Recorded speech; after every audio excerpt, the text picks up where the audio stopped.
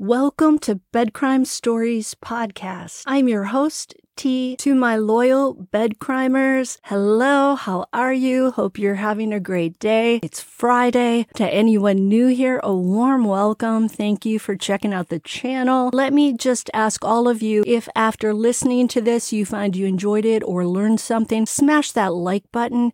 It's a free way you can help me.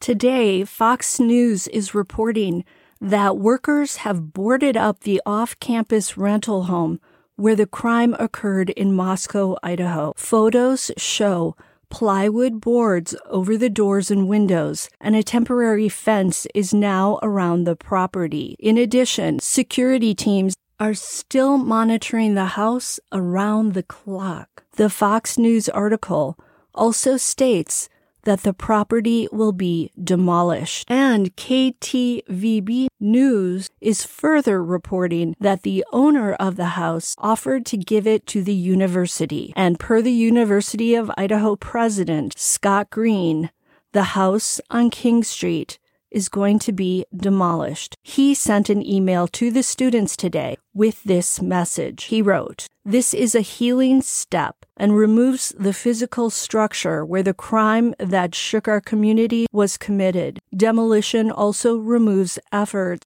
to further sensationalize the crime scene." End quote. Green also said that university officials are evaluating options where students may be involved in the future development of the property. In his email, President Green also wrote this: "From the day we learned of the senseless deaths of Xana Kernodle, Ethan Chapin, Madison Mogen, and Kaylee Gonsalves, the outpouring of support from our Vandal family has been tremendous. Everywhere I turn, people are asking what they can do to help. What resulted is an incredible display of what it means to be a Vandal.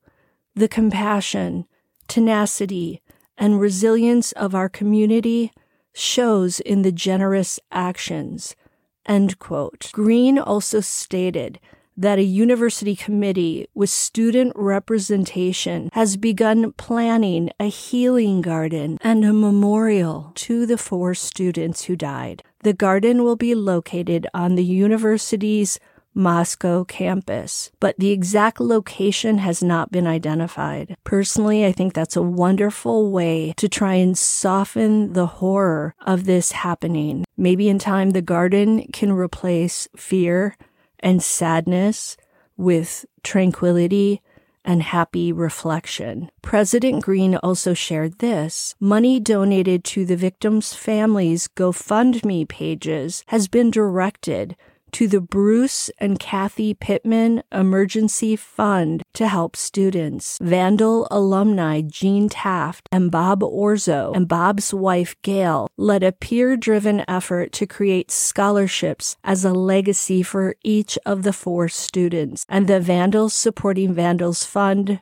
took shape. Endowed scholarships have been established in memory of Chapin, Kernodle, and Mogen." Green said the university is working with Kaylee Gonsalves' family to establish a scholarship in her name as well. Green concluded his letter with this, and I quote, "Sometimes it's hard to see beyond this tragedy, but the selfless acts, the deep engagement, and loving support of our entire Vandal family reminds me that there is so much good in the world. We will never forget Xana, Ethan, Madison, and Kaylee, and I will do everything in my power to protect their dignity and respect their memory. Together, we will rebuild and continue to support each other. We are #VandalStrong." End quote. On to the unnamed source who spoke to People magazine and revealed that suspect Kohberger had multiple images of one of his alleged female victims on his phone when he was searched by the cops in December after his arrest. The source did not identify Which of the females was in the photos? Talk about over-promising and under-delivering. Now we all want to know which one of the female victims it was. I saw a comment from a former journalist on Reddit, and I know Reddit is not something we can trust, but there are grains of truth on there from time to time. And what this former journalist said was that the way the People article was written, wherein it listed Madison Mogen as the first named victim, indicates that she is most likely the female whose photos were on Brian Kohberger's phone. The ex-journalist wrote, and now I quote, "It's a way we give the most important information without actually saying it," end quote. Some people were then writing that Maddie was also listed first in the probable cause affidavit for Kohberger's arrest. I don't know what they mean by that, though, because the first student whose name appears in the probable cause affidavit is actually Xana Kernodle, and that's because the officers describe seeing her body first. Whoever the female was, Kohberger was paying attention to her. I still say it could be Kaylee Gonsalves, and I'll tell you why. Some of Kaylee's friends implied that she had a stalker when they visited a local vape shop in downtown Moscow, Idaho. Do you remember the interview with the store manager who told News Nation about that? I suspect this unnamed source is going to continue leaking information for whatever reason, so maybe they'll let us know once and for all which female Brian Kohberger was seemingly obsessed with.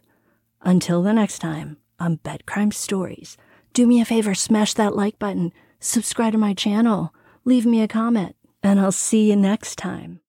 Confirming that Kaylee had a stalker. So take me to that whole situation with the business in town and what you found out.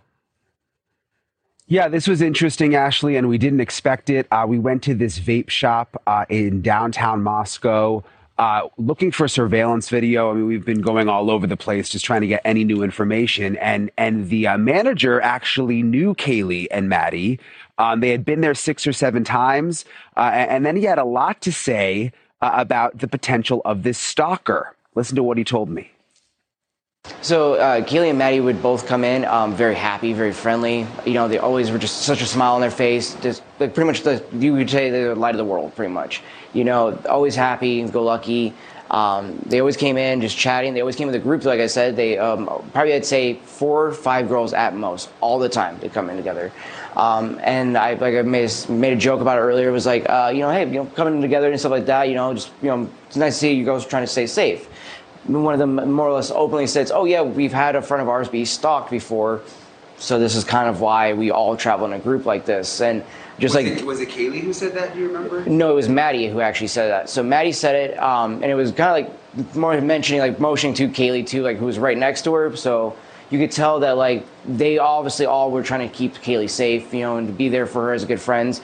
And then yeah, to know that a few weeks later, now I won't see them, you know, anymore, anything like that. So it's crazy. How long before the murder about was that? 3 weeks.